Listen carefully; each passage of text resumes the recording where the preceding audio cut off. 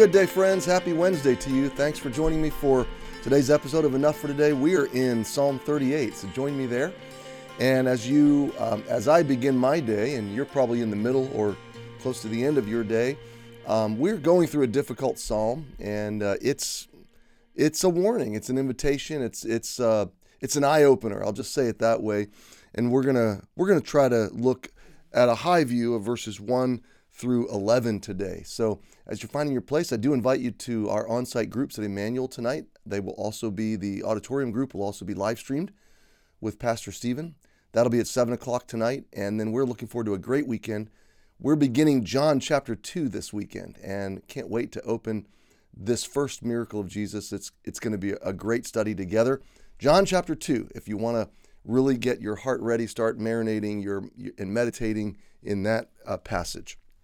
So let's take a look at Psalm 38. We got through about verses 1 through 3 yesterday, just the introduction of the psalm and contextualizing, framing the idea of being rebuked by God, being chastened by God, the nature of wrath when it's coming from God, the nature of God's displeasure.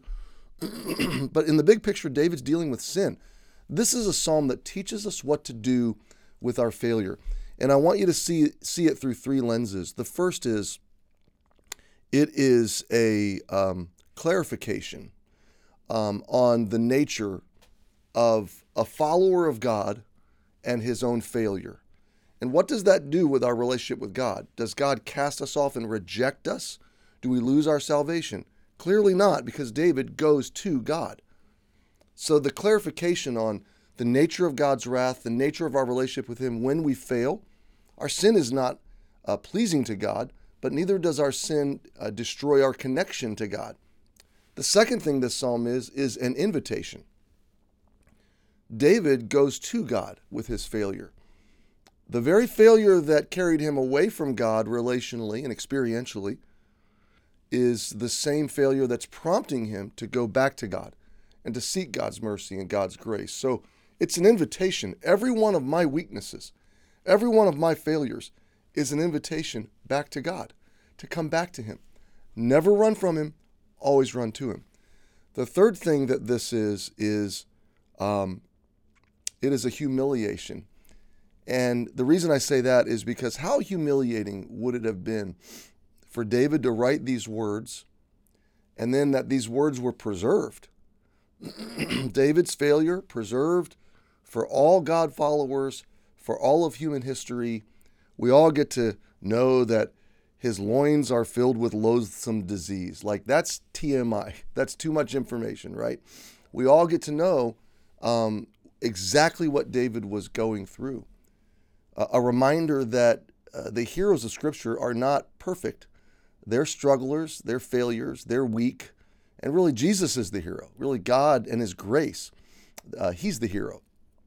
So it is a humiliation. And the humbling, the breaking of God in our lives is a work of grace.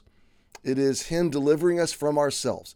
It's him delivering us from our own propensity to wander, to self-destruction, to famine, to starvation of soul, to the bad places that our own roads lead. And that leads me to the fourth. Did I say 3? There's 4. Okay. It is an admonition. It's an exhortation. So what did I say? It's a clarification. It's an invitation. It's a humiliation. And what was the last one? It'll come back to me. Exhortation. So all 4 of these. And what is exhortation? It is the idea that as I read this, I can be warned of the real outcomes, the real results, the real path of where sin decisions will take me. And I can be forewarned. I don't have to try it out and figure it out myself.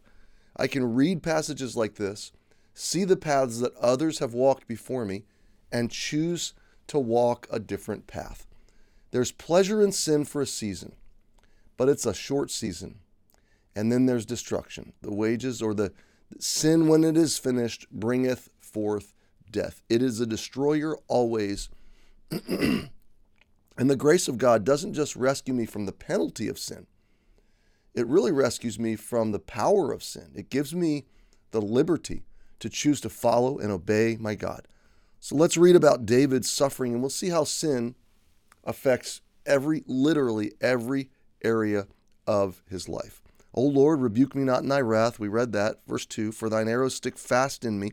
Thy hand presseth me sore. I think David was wise to see, at least this is the hand of God. And if God's still active in my life, even with rebuke and chastening, it means God still loves me. Hebrews teaches us that. Whom he loveth, he chasteneth. Okay. Verse 3, there's no soundness in my flesh because of that anger. He's very disrupted in his whole life. There's no peace. There's no restfulness. Neither is there any rest in my bones because of my sin. Remember, the parallelism of Scripture, especially Hebrew poetry, is that the first phrase and the second phrase often are synonymous, equal expressions, equal alternate expressions, different ways of saying the same thing, which is how often Scripture defines itself. Thine arrows stick fast in me, thy hand presseth me sore. See the counterplay there? Okay. There is no soundness in my flesh because of thine anger. So I would say there's no restfulness, there's no peace. Well, let's see what David says next. Neither is there any rest in my bones because of my sin. So you see the parallelism of that. Verse 4, for mine iniquities are gone over my head. This is why he came to God, because he was in so deep that he just didn't know where to go or how to get out. And my friend, the good news of Scripture is that when you have made such a mess that you have no idea what to do, run to God and lay it out to him. Lay out those failures, admit those failures, embrace the humiliation that God's going to lead you through, because there is a redemption. That should be the fifth one. That should be the fifth word that we categorize this: redemption, reconciliation, recreation. David comes out of this. For mine iniquities are gone over my head as an heavy burden. They are too heavy for me. I love it. Our failures, we were not designed to carry our failures for ourselves. We were not designed to save ourselves or to work our way back to God. That's impossible. We're in over our heads. It's too heavy. My wounds, look at verse 5. My wounds stink and are corrupt because of my foolishness. Look at the embracing. Look at the ownership. He's not blaming a previous generation. He's not blaming his parents. He's not blaming his neighbors or friends or other influences. He's completely owning his own foolishness. And he's openly admitting the woundedness that his decisions and his sin has created in his life. We don't know particularly what particular sin of David this is referencing, but there were multiple times in Scripture where David made some really bad mistakes. And of course, there's gaps. We don't have a day-by-day 100% accurate record of all of David's life of sin. We know he sinned with Bathsheba. We know he handled his children poorly. We know he married multiple women. So there were multiple bad decisions by this man who was a man after God's own heart, which is unusual. Okay, it's hard for us to wrap our brains around that. But David is owning his sin, his foolishness. Verse 6, I am troubled. Always the result of sin, troubling. I'm bowed down greatly. It affected him emotionally, psychologically. He felt low. I go mourning all the day long. He was weeping and crying and grieving. There it is, grieving. For my loins are filled with a loathsome disease. It affected him physiologically. There were biological effects to his sin. There's no soundness in my flesh. There it is, my body. I am feeble. He's weak, sore, broken. Sin has broken him in more ways than one. I have roared by reason of the disquietness of my heart. He is in a desolate, crying out for help, spiritual place. And so, my friend, maybe you resonate with this. Maybe this is a invitation for you to come out of this back to your God and to see his heart of mercy, and his arms are still open to you. Maybe this is a warning to you and to me that we don't follow the path of sin. Maybe this devotion today will stop you from making a really bad decision that you're right on the verge of. Lord, verse 9, all my desire is before thee. So I'm going to pause here. And And we'll pick it up tomorrow in verse 9.